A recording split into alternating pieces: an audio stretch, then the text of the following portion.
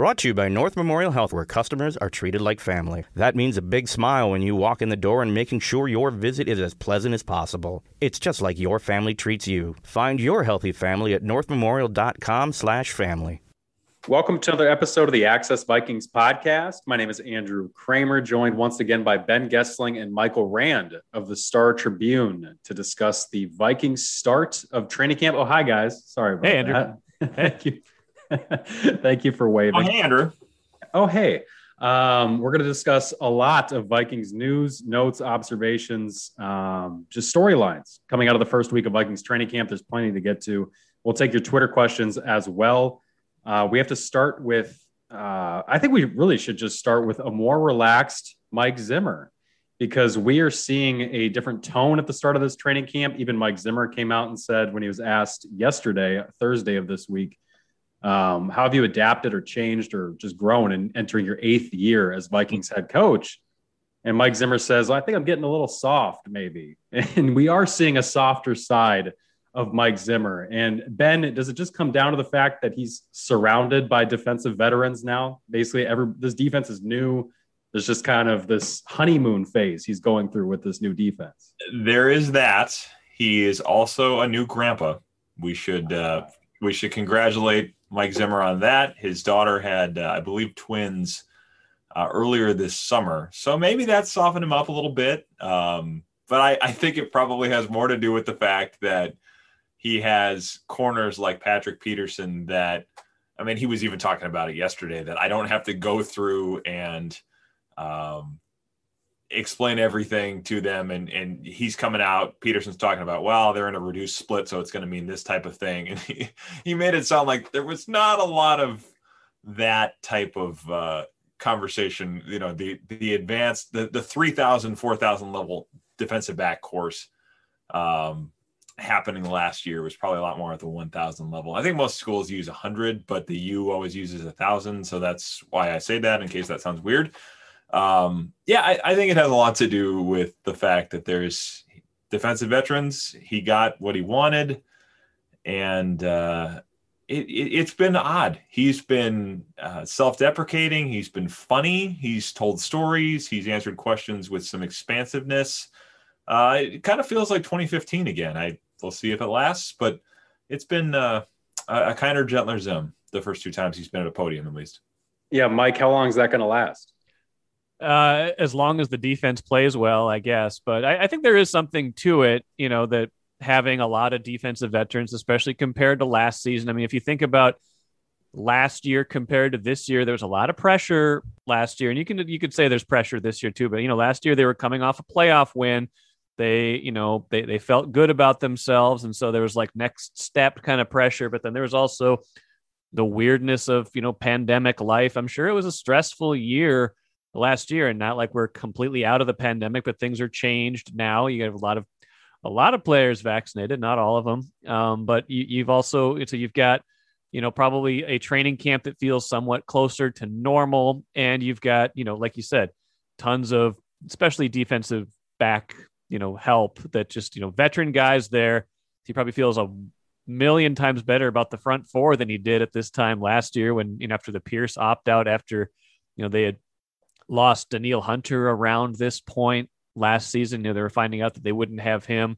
You know, the two, you know, linebacker is kind of going to be what it is with Barr and Kendricks as long as they're healthy. But, you know, reinforcing the, you know, kind of the front and the back of that defense has to make him feel a lot better. And Ben, I should off topic, but you brought this up. The only class in my entire academic career, high school or college, that I got a grade worse than B was a 5,000 level Greek history class at the U that I still have no idea why I took. Why are you taking Greek history at the 5,000 level? I don't know. And the greatest idea that my roommate and I had at the time is that we were going to share books. We weren't going to we were both going to take the class. We were just going to share the books. And it was a disaster. It was a disaster. So when I needed an extra class in college, and actually David LeVake, our preps reporter, will appreciate this as well. I was trying to, I think I had like 14 credits and I was like, oh, okay, I could throw one more thing in here just to get a couple more. I took history of rock and roll up from the beginning of the medium, the genre, I should say, up until like 1972, which was a great class. The guy that taught it was like, you could tell he knew of what he spoke from the 1960s. Let's put it that way. He lived it. He lived it and may still have been living it. I don't know. But then we took 1972 to the present. David LeVake and I did together. That one was not as much fun. The professor had like a cardigan wrapped around his and it had like the sweater tied around his neck, and he plays Smells Like Teen Spirit, and he plays the beginning of it, and he just goes, and so it goes, and turns it off, and he's like, so what do we make of this? Like, what are we doing? We're studying Kurt Cobain like it's Monet or something. So that one was a little less fun, but that's where I went to take extra classes. Moral of the story: do that. Don't take 5,000 level Greek history. Yes, if you're trying to get a class. I do think Mike Zimmer seeing Danielle Hunter on the field was similar to that guy hearing Smells Like Teen Spirit. Probably. I think the one player. I was about as clueless in Greek history as the Vikings defensive backs were last season. I think the one player that Mike Zimmer has beamed about the most was just seeing Danielle Hunter back on the field for day one of training camp. I'd asked him yesterday about just his impressions because we talked to the head coach before practice every day, so we couldn't get his thoughts on the first practice until day two. And just asking about Danielle Hunter and him saying that I wasn't necessarily following him around practice, but I sure did notice him and how he wasn't really limited, 9 months off neck surgery. That guy, I think, not just the veterans in the secondary and the new players, but bringing back basically your best defender, a guy who's, we mentioned before, really a defensive player of the year candidate when he's healthy. He looks like it so far, even though they haven't put pads on. It's really good for the Vikings and for Mike Zimmer to see that Danielle Hunter can be pretty much unlimited right now in these practices. He's not taking reps off. He's not doing work on a side field. This guy is part of the team. He's back. He's involved right away. And that's probably the best sign that Mike Zimmer could have gotten. And maybe it's just that has led to Mike Zimmer being as cheerful as he has been throughout this first week of training camp. Because it's certainly not because of his offensive line coach situation. That was a headache that was 3 months in the making, as Rick Spielman and Mike Zimmer divulged, with Rick Dennison refusing to get the COVID vaccine, the league vaccine protocols basically forcing coaches to get it because they're saying you cannot be on the field with players. You can't be in team meeting rooms. You basically can't be in the building if you are. Yeah, you can't do your job if you're not vaccinated. And so the Vikings found a different job for Rick Dennison. He's going to be a digital, virtual only advisor where he kind of zooms in with the team. He's basically working on 2020 rules while everybody else is working on 2021 rules now that the vaccine is available. They have a new offensive line coach in Phil Rauscher. There is another guy on the staff, not coaching staff, but the equipment staff, and Aaron Newman, who didn't get vaccinated. He's not with the team right now. So they've had a couple of adjustments they've had to make, but the biggest one is that O-line coach. And Ben, what can you say about this switch and kind of the 3 months that led up to this change? Yeah, I mean, it's something they were working through for quite a while. As I understand it, the idea that he was going to be leaving the organization or be out of the organization was never something that came up in their conversations with his agent, Peter Schaefer. It was always, okay, you're not going to be able to do your job in the way that you would typically do it unless you get a vaccine. And I think we heard Mike Zimmer say it again this week, kind of reiterating his call for vaccines so that you can do your job. And he kind of talked about telling Rick Spielman, I'm glad you have more patience than I do. So I'm sure there were probably some moments where Mike Zimmer let his unfiltered thoughts about why can't we all just get on the same page with this in so many words, some of them not repeatable on this podcast without an E rating.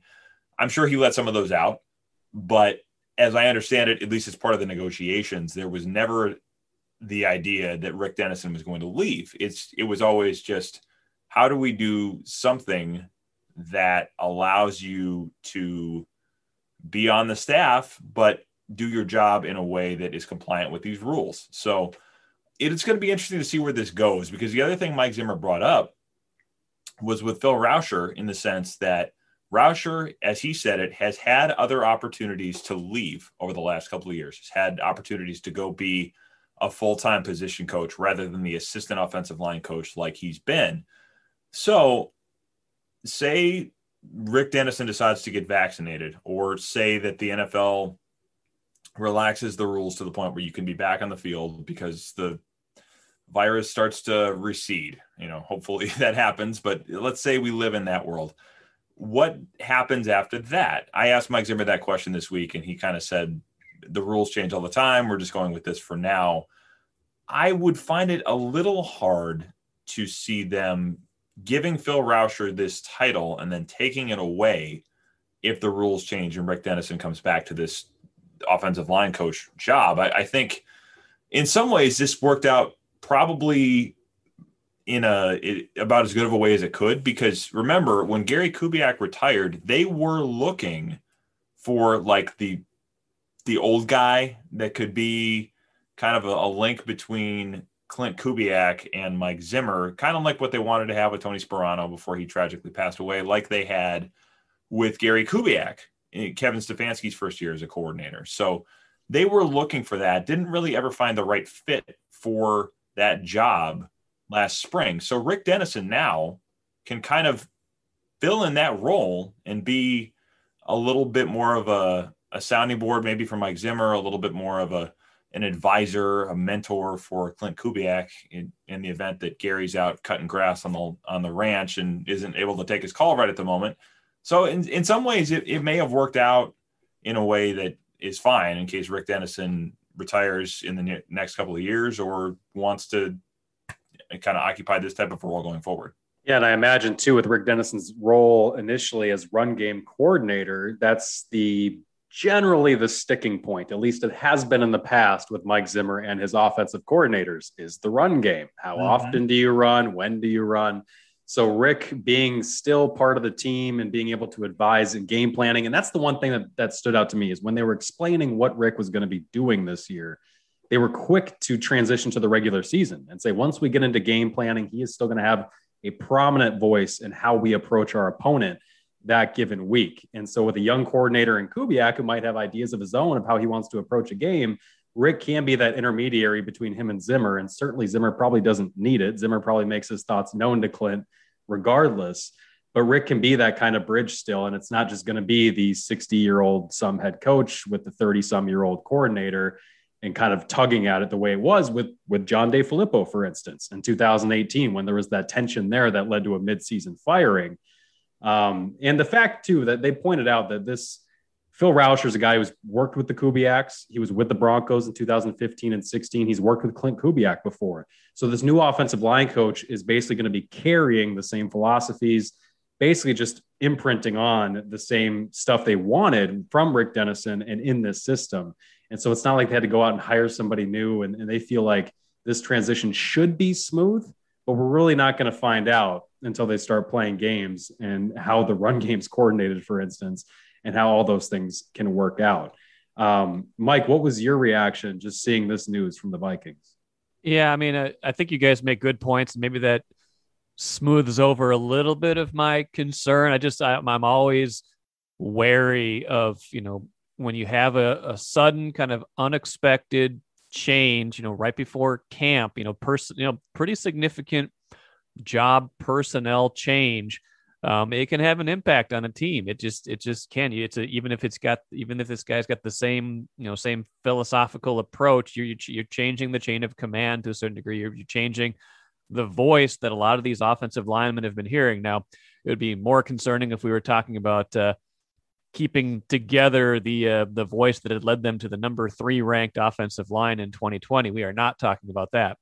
So there's certainly room for growth, regardless of who is in charge right now. And it could turn out that Rauscher is an excellent fit and excellent candidate for that. But I always kind of got my antenna up when there's weird little changes like that and what the ripple effect is. So I'm just going to be curious to see, how that plays out and, how much of that, if the line does struggle, how much of that we can attribute to kind of this disruption essentially in the plan. Yeah, we have yet to see the offensive line for the Vikings, the expected starting offensive line, take a snap together because rookie tackle Christian Darrisaw is still on the mend. He had surgery in January to repair a groin hernia issue that he had played through at Virginia Tech last year. That popped up again in June as an issue where Mike Zimmer described it as a pull to that groin, and they're still taking it easy with him now. So you have Rashad Hill taking reps at left tackle. You've got the other rookie, Wyatt Davis, not doing a whole lot with the first team offense. They have been rotating to start camp Dakota Dozier and Oli Udoh at that right guard spot. It's hard to know if they're actually looking at Udoh as a possible starter or if they're trying to see if he can play that position and give more reason for him to just stay on the roster. Because the only regular – say that again? As a swing guy. Yeah, exactly. Because the only regular season reps we've seen Oli Udoh take were at a 2019 season finale where he played right tackle. This guy has not played guard in an NFL game yet, but neither is Wyatt Davis. So that probably leads to Dakota Dozier being a front runner, at least at this point, to keep his job until somebody else is ready to take it from him. Deep breaths, Mike. Not great, Bob. We'll see, though. Dakota Dozier Christian Darrisaw, the rookie left tackle, that's going to be the big story to watch when he finally is healthy enough to practice and play. Again, the Vikings are taking it easy with him in anticipation of not pushing him too early so that when he can get on the field, he can stay on the field and try to really put in meaningful reps against, it's going to be Danielle Hunter, for instance, because we're seeing Danielle Hunter move from right end to left end. We're seeing him kind of read offensive formations to decide where he's going to line up. So that might be something where the Vikings are implementing some more changes on defense, and that's going to put Christian Darrisaw across from Danielle Hunter at times during practices. Very meaningful reps that rookie needs, and he needs to play in preseason games to get ready for week 1 if he's going to be the starter. If not, we know Rashad Hill. He's a serviceable fill-in, but not necessarily the franchise cornerstone at left tackle the same way they view Christian Darrisaw as being down the road. Speaking of tackle, we should talk about Brian O'Neill.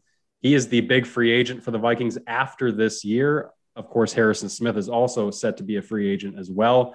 But with O'Neill, that's the guy that they want to plug and play for 10 more years. They view him as that cornerstone of that line in the same way they hope Christian Darrisaw approaches.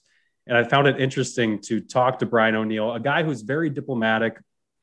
He's not going to come out and say, yes, I just can't wait to get that money. He's saying, I'm focused on football, focused on practicing against the Vikings pass rushers and just having a good day in and day out. But I had to ask him, I'm like, look, Brian, you're seeing 3 different right tackles get paid at least $17 million a year just over the past month.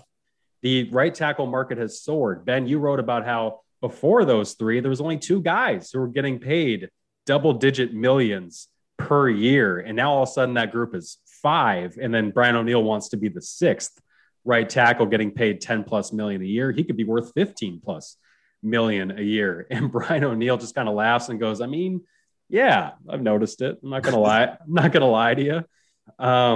Ben, what have you heard just in terms of where they're at with contract discussions? Because Mike Zimmer did say that they have been discussing a deal for him.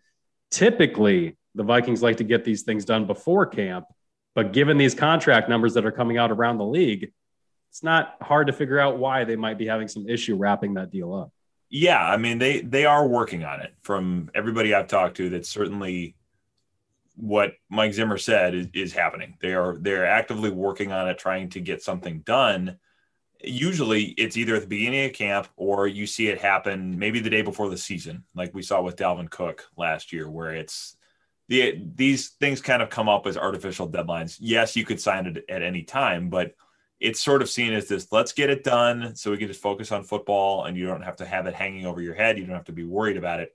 So that tends to be why these things get done around this time. And they also, I think, like to have these things done at the beginning of training camp because it's sort of this, hey, we just got this guy signed. There's natural optimism about the beginning of a new season. Let's capitalize on that and use this as a way to kind of promote our way of doing things. I do think there is some element of a marketing strategy in why they like to get these things done right at the beginning of camp, but it can take a little bit longer over time. We saw it, I think, with Stephon Diggs a few years back, where it took maybe a week into camp to get things done. And I do think, yes, the way the market has changed just in the last month has made this a lot more complicated because, yes, before these 3 deals, it was Jack Conklin in Cleveland and Lane Johnson in Philadelphia. They were the only ones making, I think, more than 10 a year. There are a few guys right around 10, but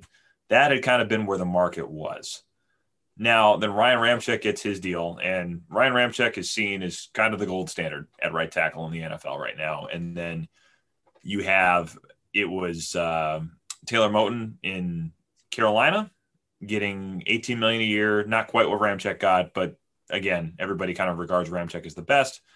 And Braden Smith getting his deal from the Colts. So Brian O'Neill's people have every reason to sit there and say, the price just went up. You need to make this deal probably worth $17 million a year, get it in that 17, 18 range to get it done. The Vikings, I think Andrew and I were talking about this a little bit at practice yesterday. There are Pro Football Focus metrics that you can use to say Brian O'Neill is better than these other guys that have gotten paid. There are Pro Football Focus metrics you can use to say that Brian O'Neill has not been quite as good as these guys that are getting paid. And it will be very interesting. Not that we'll ever find out, but as much as Mike Zimmer talks about not liking Pro Football Focus, if that becomes part of the discussions in terms of just a metric that people use that's kind of publicly available to evaluate offensive linemen, which can be a hard thing to quantify, it would be interesting to find out that they use that to try to help themselves. But with all of the money they pushed into next year with void years for Anthony Barr, the Kyle Rudolph move, the way they made it, a void year for who am I forgetting? Was it Dalvin Tomlinson? No, that comes in later. Sheldon Richardson, they actually did it with. Yeah. Dalvin Tomlinson's is a year or two down the road, but yeah, because his deal is 2 years, and then they added the voids after that. But they pushed, I think, $14 million of costs into next year for players that don't have contracts, which is Richardson, Barr, and Rudolph.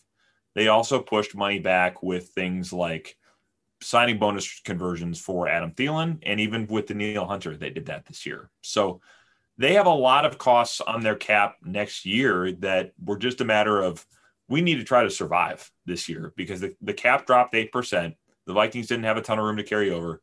They were trying to field a competitive team, and they had signed a lot of these contracts before COVID came in and wrecked the economic structure of a lot of the game with people not being able to be in the stands. Obviously, the TV money still accounts for a lot of it, but we saw the Packers financial statements. Teams lost a lot of money last year because they can't have fans in the stands. So a lot of what the Vikings were trying to do this summer is just kind of live to fight another day. And the tricky part of this becomes another day is coming, and there are other players that need to get paid, and there are free agents galore next year. All these guys on 1-year deals. So I think it gets done, but it makes it more complicated when the costs went up the way they did, and when the cap situation for next year is still going to be tricky. Yeah, Mike, and this is fascinating to me now just thinking about it, because I had seen something this morning that showed that the Packers have also mortgaged a lot of cap space into next year. And the salary cap ceiling for 2022 has actually already been set, I think, like $208 million or something like that. And Packers so are going to have lower quarterback costs next year, though. Yeah, well, true. And so in terms of where how much money they're pushing into the future and how high the cap can jump next year, the Packers have already mortgaged more dead cap space into next year, or just future cap space into next year with their deals to get people signed this year, to compete this year, to do what Aaron Rodgers hinted at as being a last dance for the Green Bay Packers and just him in Green Bay. They seem to have been kind of pushed. Not a vacation destination. No, by the way. But Mike, the Packers seem to have pushed their chips into the middle, and Ben just told you the Vikings have also done that for 2021. It seems like both of these teams are trying to go all in the NFC North on this year for very different reasons. Yeah, it seems that way. I mean, the Packers, for obvious reasons, with Aaron Rodgers, and feeling like they're coming off of two NFC Championship game appearances, and getting very close to the Super Bowl, and the Vikings, for similar reasons, feeling like they're maybe at kind of the end of a window, and with people whose jobs are on the line, quite frankly, if they don't have a good season. But it is interesting, and you wonder, could Could the Vikings also have lower quarterback costs next year if something happens? And B, with an O'Neal deal, do they have enough space like this year to kind of front load that deal? Because it seems like they've made more space this year than I thought they would have at this point. So in order to answer this question, I went through last night and started playing with the calculator and over the cap, which is very helpful. It's not where I get my financial information. They're very good at what they do. It's very reliable, but everybody always thinks, oh, you just get your data from over the cap. That's not where I get it. I have a closer source to the situation than that. But I do use it for calculation stuff because they have a very helpful tool, and they get their information, I think, a lot of the same places that I do. So I went in and tried to figure out, okay, this guy gets cut. What does it look like heading into the season? Because right now they have about $14 million of space. They won't have quite that much as we head into the year, because right now you're only counting your top 51 contracts against the cap. So I think they'll probably have in the neighborhood of 7 or 8 million when you start the season. And there's still things they could do, of course. If they did get a deal done with Harrison Smith, that would probably lower the cap number for him this year, and you could push some money off into the future. But they do have to be careful, like we said, about doing too much of that next year. So they will have some money to roll over. And I think if they're going to do a Brian O'Neal deal, that's hard, that rhymes, you would put a signing bonus in it to give a lot of the money, and then you can spread that out. And you stick some of that into this year, and of course that gets pushed into the first 5 years of the deal. And by that point, all this new TV money hits.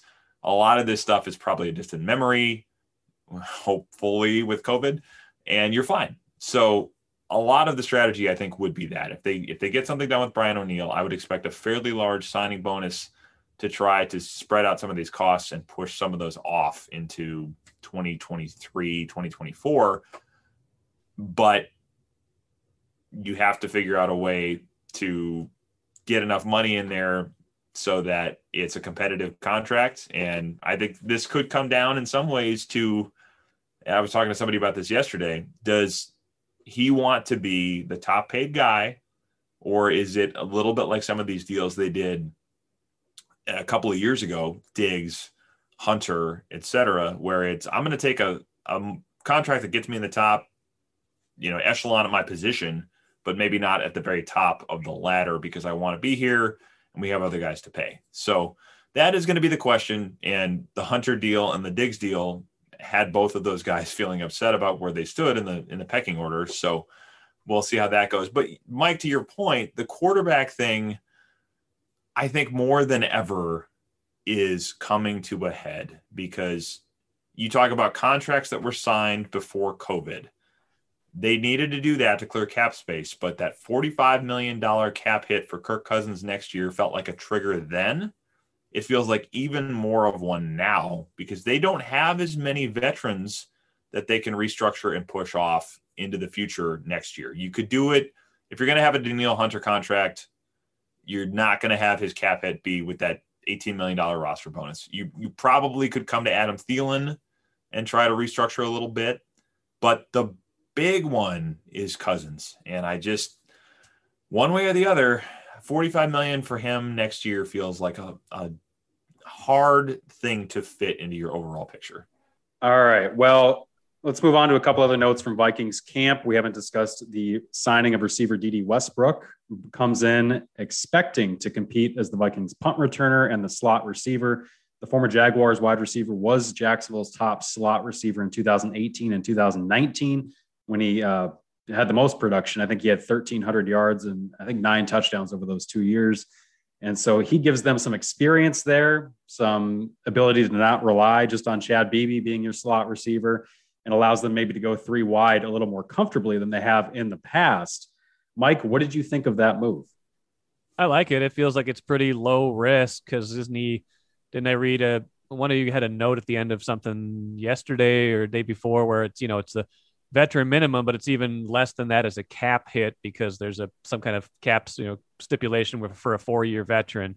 Yep. So his cap number is less than $1 million. Someone who's caught over 60 balls 2 straight years, that's a reasonable thing, especially for someone you could see playing a pretty prominent role for a quarterback who, if things play out the way I expect them to play out, might not have as much time to throw, might be looking for a lot of those hot reads on third down, looking for a guy who's reliable in those situations. The biggest question is how healthy is he? He tore his ACL in October, right? I mean, this is like a Adrian Peterson timeline, not an old, 10 years ago ACL timeline. And I know the recovery from ACLs, I think the timeline has maybe, it used to be kind of like a 1 year thing.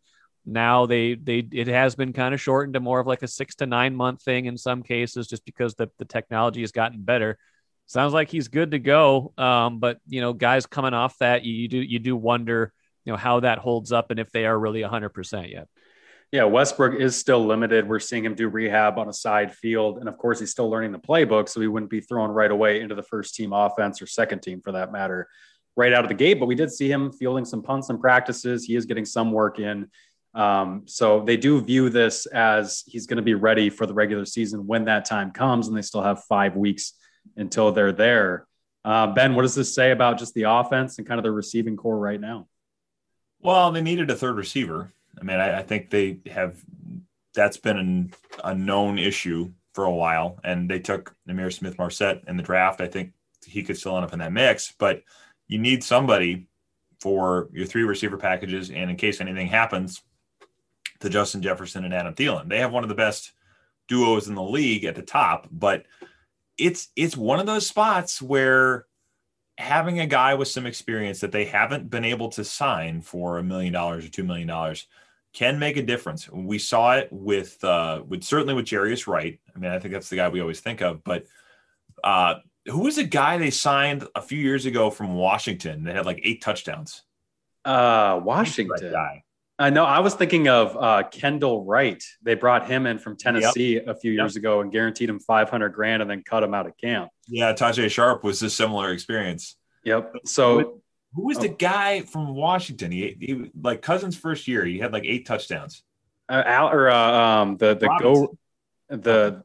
Robinson. Aldrick Robinson. Yeah, I was just blanking on the first name. There you go. I knew it was A. Robinson, but that's all he did was catch touchdowns. He was the new Chris. That was kind of all he did. Yes, but he was a good deep threat. He clicked with Kirk. He made a contribution. So getting those guys that are a little more polished at that position is another one of those kind of middle class jobs that they haven't been able to fill. And I think this one is potentially a good fit. It was a guy we kind of all talked about at the beginning of the spring, given the connection with Keenan McCardle. And I think certainly the punt returning aspect of this could be very helpful as well, because they have struggled there a lot since Marcus Sherrill's left town. I think the big takeaway for me with this is I'm just really excited that we get to talk about the BBDD BC battle. Oh my God. The BBDD BC. Is that what you just said? Yeah. BBDD wow. Thank you. I'm speechless at this point. That's something to really think about, something to take in. Don't forget about, can you work KJ in there somewhere? They've gotten KJ Osborne a lot of work. Okay, Sam Ekstrom. I'm sure he's just going to be a depth piece and somebody who contributes on special. BCKJ. It doesn't have quite the same ring to it, but you can do it. It doesn't. They'll be working him in as well, but he'll probably just compete for reps on special teams and be a depth guy. But I can listen to a lot of Hamilton. I get really good at saying things quickly. Injury wise, who's participating, who's not? We've already gone through Christian Darrisaw, D.D. Westbrook. We have seen Michael Pierce do a lot more than I thought. And Michael Pierce says he's doing more than even the Vikings thought. He had injured his calf, strained it while training. He said he was doing agility work. He said some defensive end stuff, doing some lateral movement. He said moving his 340 pounds laterally. He was doing that a bit too much and strained his calf. But he had said that happened 3 weeks before it was even reported. So it was reported last week. So this happened a month ago. And he said he's nearing a return. That's good news for the Vikings, who have not seen this guy wear pads for them in a practice in the 18 months since they signed him. So he's anxious to finally get out on the field, and that is going to give them that. What did Eric Kendricks call it, Ben? Meaty boys. That's going to give some meaty boys up front. It's going to give them their meaty boys up front with him and Dalvin Tomlinson. And it just goes to show that they don't expect Michael Pierce out very long, because during practices, they've kept Dalvin Tomlinson pretty much at that 3-tech spot. they've just plugged Armand Watts, the backup nose tackle, in for Michael Pierce. And so if Michael Pierce are going to be missing any extended time, and especially during the regular season, you would assume Dalvin Tomlinson would be that nose tackle, and they would bring Shelton Richardson in for that 3-tech spot. But they haven't shifted a lot around. They've kept their guys where they would be at if Michael Pierce were playing. And with Michael Pierce saying he expects to come back soon, there's little reason to believe otherwise. And so that is good news for the Vikings, along with Danielle Hunter, Anthony Barr, all their other injured players coming back and seemingly being at full strength at this point. Weapons. Bad news for my October 31st prediction of his return, though. So are you adjusting that prediction at all? I might need to. I got to see one more. I got to see him on the field before I don't want to hear it about any setbacks. I don't want to hear it about. As soon as I hear setback, I'm worried. All right, guys. Well, we got 15 minutes left. Let's get to some Twitter questions here. We got quite a few of them. Let's start with something that we talked about briefly at the top, because Neil also asked about it. Our friend from London, he asks, is Mike Zimmer becoming more chilled, or is it that he has lots of new toys and no bad news? And then he says parenthetically, yet. No bad news yet. Ben, is there anything else you have to add? Is this just a more chill Mike Zimmer now entering year 8? Yeah, I mean, it's interesting because I do think the years where he is the most tense are the years where they're coming off of making the playoffs. The even numbered years have been the ones where they're coming off the playoffs and everybody says, okay, they're going to be the team that's going to take the next step in the NFC. They're going to be one of the teams to beat. Certainly 2016. That's the one that sticks out to me, where the stadium was opening. They had just been to the playoffs. They were kind of this team on the rise. Everybody thought they were one of the contenders in the NFC. He gets his contract extension, and I just remember the beginning of training camp, he was really tense. And it was almost as if feeling that pressure of, I got to go do it again, was bothering him as much as, coming off of a year where you didn't play very well. So it maybe seems like expectations aren't quite as high. There's not quite as much attention on the team as there was. That could be part of it. It could just be that things feel normal again. He's talked about that a fair amount. Even with us, when it's no secret that doing press conferences is not probably the thing he looks forward to the most in a day. He plays that up some. I think he likes the back and forth a little more than he lets on. But be that as it may, I think just not having to do all this stuff virtually and sit and have a mask on and talk over Zoom and all of this kind of stuff. I've felt that from a number of people this week, that just having it feel normal again injects a fair amount of optimism in and of itself. Yeah, just being able to meet with your coaches in person, do all that stuff that it just was so difficult last year through all the protocols. All right, we got another question here from Ironleaf. He wants to know who's in the mix for the third linebacker job, who's taking first team reps, second team reps, etc. So obviously Eric Wilson is gone. Mike, how big of a deal do you think that is?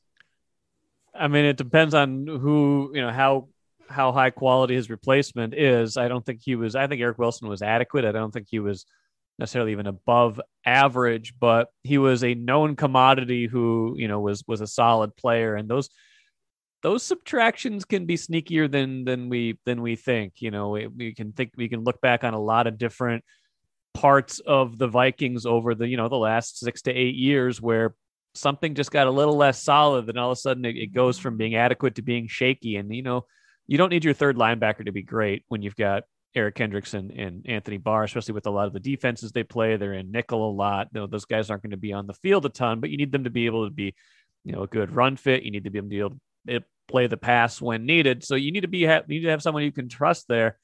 And you could trust Eric Wilson. And I'm not even, way up to speed on what this competition looks like. And that kind of tells you kind of who the candidates probably are at this point, right?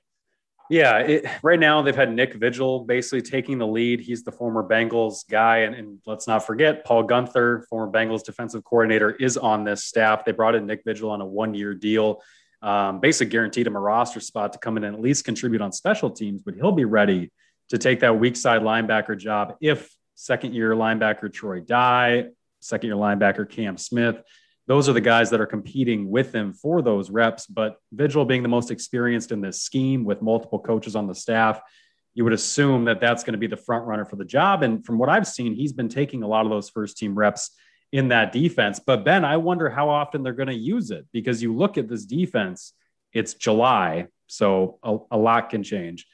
But in practices, we're seeing, obviously they use nickel quite a bit, but we're also seeing a lot of 5 defensive linemen getting mixed in there as well. And it'll be interesting to see how often they go to something like that, or if this is just a July thing that they're throwing out there to see how it looks on film, because we're seeing Danielle Hunter, Stephen Weatherly, DJ Wanham, and then 2 defensive tackles in either Tomlinson and Watts, Tomlinson and Pierce, Richardson and Tomlinson. We're seeing them mix these defensive linemen in quite a bit in different packages.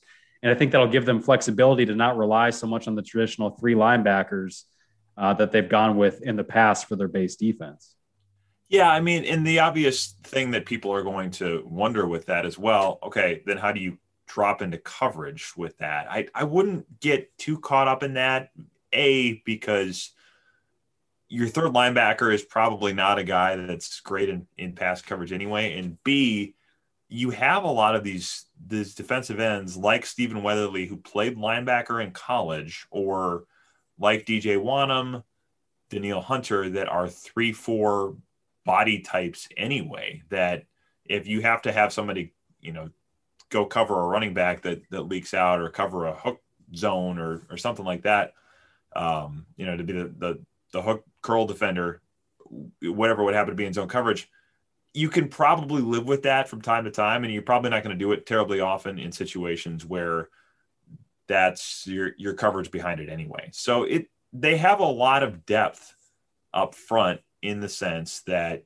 you have 2 tackles that can plug up a lot of things, and you have some flexible pass rushers, and you have linebackers that can do a lot of different things if it's Barr and Kendricks. So I can certainly see the logic there. Let's just put the 7 best athletes, the 7 most disruptive players we have on the field, and make people deal with that.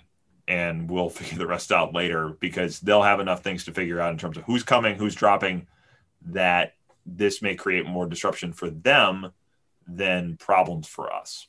Yeah, and I got to be careful, because there's a lot of NFL rules and media protocols about what you're allowed to report from Vikings camp or any NFL training camp in terms of personnel and stuff. But I'll just say, we've seen a lot of defensive ends backpedaling in Vikings camp so far. So it'll be interesting to see how much they get those guys involved. And yeah, you're right, because when it comes to blitz packages, mixing those guys up, not knowing if DJ Wanham or Hunter is going to drop or rush, yeah, that adds a lot of confusion for opposing quarterbacks. And we know how Mike Zimmer likes to do that. Eric Vikes fan asks, and this is a good question here, of all the Vikings veteran free agent signings this offseason, which one of those players has the best chance to get an extension from the Vikings after this season? That is a good question. Ben, what do you think? Okay. Are we talking about the 1-year deal guys? Yeah, just the guys, the new guys they brought in that are on obviously 1-year deals. Yeah, I mean, Dalvin Tomlinson obviously has more than 1 year. Well, that's a good question. I mean, Patrick Peterson would be the first name that comes to mind, except for the fact that he's 31 years old. I could see, if he's good, that they say, well, we'll give you another year. I don't know that you're going to go and say 3-4 year type deals. I would say that one. The other one, I guess I would keep in mind, is maybe Xavier Woods. I'm not sold yet on the idea that he's going to be great and be a guy that you say, yeah, we need to lock him up for the long term. But that one is still up in the air a little bit without Harrison Smith being signed beyond this season.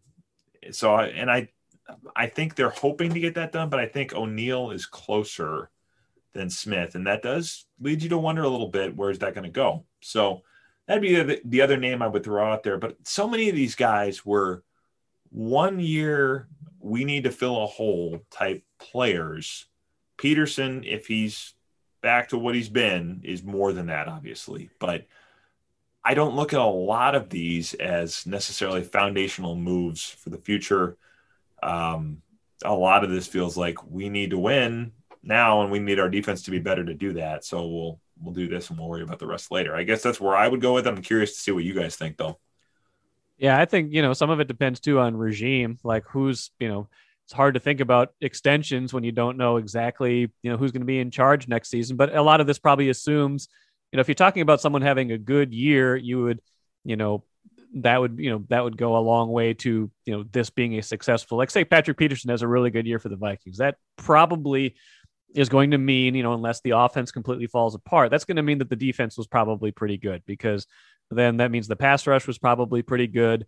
That means that the secondary, unless again, you need a lot in the secondary, but if he's good, that probably means the secondary is going to be a lot better than it was last season. Then you can start to think about jobs being saved. So I think Peterson is the candidate in my mind too, just because even though he is kind of being brought in on this 1-year deal, sometimes these guys work out where it's the right fit.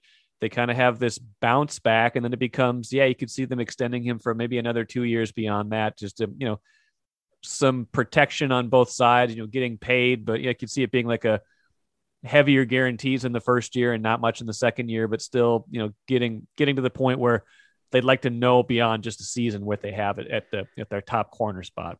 Yeah, and some of this stuff of the guys who are on 1-year deals that were brought in from the outside this offseason, it's Patrick Peterson, Mackenzie Alexander, Nick Vigil, Xavier Woods. Those are the main ones. And obviously Anthony Barrs effectively on a 1-year deal, Danielle Hunter pretty much on a 1-year deal. But of those 4 that were coming in from the outside, it depends specifically with Alexander. It depends how much do you need him? Are we going to find out if Jeff Gladney can come back and play in the NFL? Is he going to be out? Is he not going to be in jail? Because we may have an answer to that question in a few days. Yeah. And so that's going to be a situation where, well, if he gets indicted, it's, he'll get arraigned and he'll get a trial date set, and it's going to continue to progress. But the Vikings are going to have that answer for some time. And so if Mackenzie Alexander goes out there and plays great, that's great and all, but do they feel comfortable with Jeff Gladney coming back in 2022? And then maybe you don't need him. So maybe that's not the guy that gets an extension from the Vikings. Maybe it is Patrick Peterson, the outside corner, the shutdown guy, the guy they've really missed since Xavier Rhodes was that in 2017. It's been that long since they've had really a true shutdown corner or a guy playing at that level. We don't see them pay safeties that much outside of franchise tagging Anthony Harris. So I don't know if it's going to be, maybe Xavier Woods can get locked up with a modest deal if he plays well. But to me, it's got to start and end with Patrick Peterson, because that's the guy they really need to play well. And we've heard Patrick Peterson talk and say, I want to extend my career under a guy who's proven he can do that with older defensive backs and Mike Zimmer. And that doesn't really mean he wants to just be here for 1 year. Yeah. And the way Patrick Peterson spoke, he's not going back to Arizona either. So I think it could be a situation where if this works out, there's little reason to think why they wouldn't keep that relationship going. I've got one here from Danny on DM. If you want me to jump in here. Absolutely. Could you see the Vikings letting the guard competition, Udo versus Davis, play out? And if they don't love what they see, signing a vet late in camp? Boy, that'll be interesting to see, because I don't really think Oli Udoh is a true candidate for that starting job. I just think they're trying to feel out whether or not he can play that position right now. It seems to be an indictment on Wyatt Davis, though. The fact that we haven't seen him even get any reps with the ones when he was also stuck with the twos during the spring. And so it'll be interesting to see if that changes going forward, if they've got some plan knowing that, okay, when we finally get the pads on, then we'll get Wyatt in there with the ones to see how he works. Or they want to just see how he looks in pads before they even do that. It seems to me, like I said earlier, that Dakota Dozier is the front runner to maintain that job. And also he's their backup center too. So we've got some questions about this too. We did see Wyatt Davis snapping the ball during practice yesterday. We've also seen Blake Brandel, who's a backup tackle, doing the same as well. They are clearly working through their backup center options, trying to figure out who can do that job as well, to cross train these guys and try to keep the best 9 or 10 or however many O linemen they keep, and figuring out who can be that backup center, who can be that backup guard, the swing guys, as Ben talked about, who can play both right and left side and help them with their depth. But right now, Ben, I'm not seeing a whole lot of competition for Dakota Dozier. No, there hasn't been much yet. And I think the Wyatt Davis thing is, I think your instinct is good there. For a little bit I've heard, I think the rookies have some things to prove to earn those jobs. And I think they're trying to send a little bit of that message as well. But yeah, right now, there hasn't been a lot of push for Dakota Dozier, unless we're considering Oli Udoh a candidate for it. And I'm with you. I think that's a hard, when they've wanted to get bigger. Yes, but it's still a zone running team. And I don't know that Oli Udoh fits the profile there. So how many offensive line spots do you feel good about right now? Like 1.5? Right tackle. Like right tackle and maybe Ezra Cleveland, like feeling okay about that? Yeah, we haven't even talked about him, and he's obviously a big question mark moving to the left side. He played good in 9 starts, played well at 9 starts at right guard, but now he's moving back to his natural side on the left, still playing guard, and that's a big question mark. And then, yeah, this is a huge year for Garrett Bradbury, who has 16, 17 more regular season games to state his case for why the team should pick up his 5th-year option next spring. And right now, if the Vikings have to make that decision, I don't think it's picked up because he hasn't played that well. So this is a huge year for the interior offensive line. And it wouldn't shock me if, and Ben talked about this on the previous podcast, if they find a way to sign a cast off after cuts or find a way to bring in another veteran free agent, because this offensive line needs to show in the interior specifically. And then of course, basically, yeah, all 4 spots to the left of Brian O'Neill need to prove this summer, this August, that they are ready for week 1 and that they can build some trust with a new offensive line coach and with Mike Zimmer. And that's asking a lot. And this is the thing that when we talk about how big of a blow the Dennison shift is, I'm inclined to think it's not that big of an issue, in part because this was a big question before any of that happened, or at least before we knew about any of it happening. This group has a lot to prove. And this now, if the rookies get the jobs, from left to right, this could be a completely hand-picked offensive line with Christian Darrisaw, or I think Christian Darrisaw, as we heard Spielman talk about the other day. Ezra Cleveland, there was a video, behind-the-scenes video of them trying to turn it back up, and Rick did one of his mispronounce the name kind of things.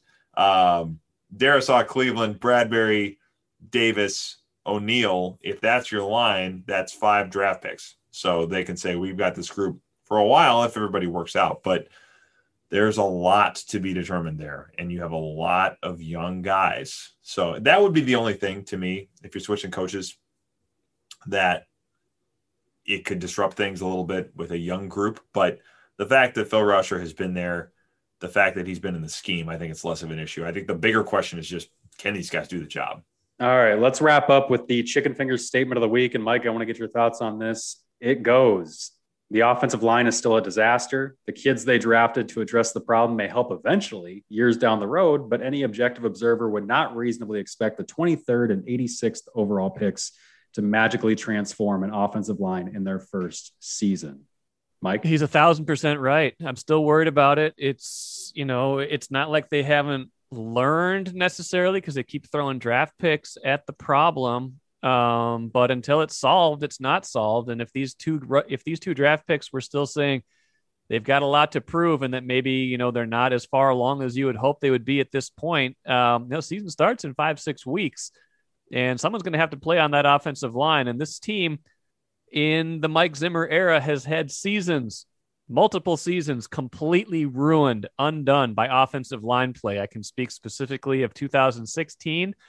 I can speak of the 2017 NFC title game, and I can speak of the 2018 season. So that's a lot of gray area for them to tread into with an unproven offensive line. Got a lot of questions about the meaty boys of the Minnesota Vikings, and we will be back talking about all that at StarTribune.com. We'll have more Access Vikings podcasts for you later next week. Maybe you should get off the podcast.